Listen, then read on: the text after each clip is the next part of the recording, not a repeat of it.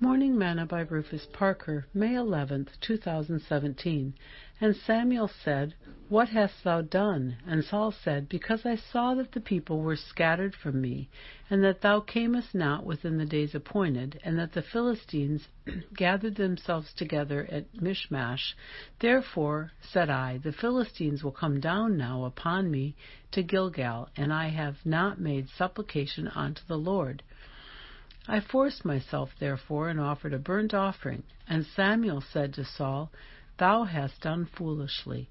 Thou hast not kept the commandment of the Lord thy God, which he commanded thee. For now would the Lord have established thy kingdom upon Israel for ever. But now thy kingdom shall not continue.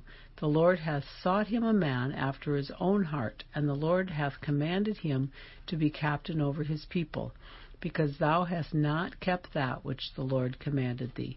1 Samuel 13, verses 11 through 14. Today's morsel. Isn't it amazing that some people force themselves to do what is wrong, while others force themselves to do what is right, especially when they have been anointed by God? Why is it when some people get bad news, they go into a state of depression, while others get the same type of news and they choose and force themselves to worship God? Some people force themselves to get up and go get a job, while others lay around and wait for handouts. Some people force themselves to live above par. Others force themselves to live below it. Some people force themselves to be involved in their church, while others force themselves to avoid helping at all cost.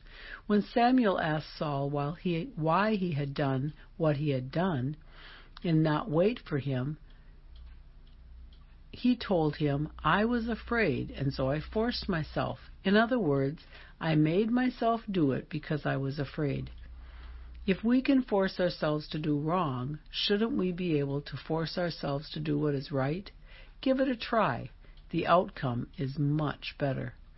Sing, Oh, I don't worry when things go wrong, 'cause Jesus fills my heart with a song. Oh, it's amazing what praising can do. Hallelujah. Thought for today, force yourself to do what is right all the time.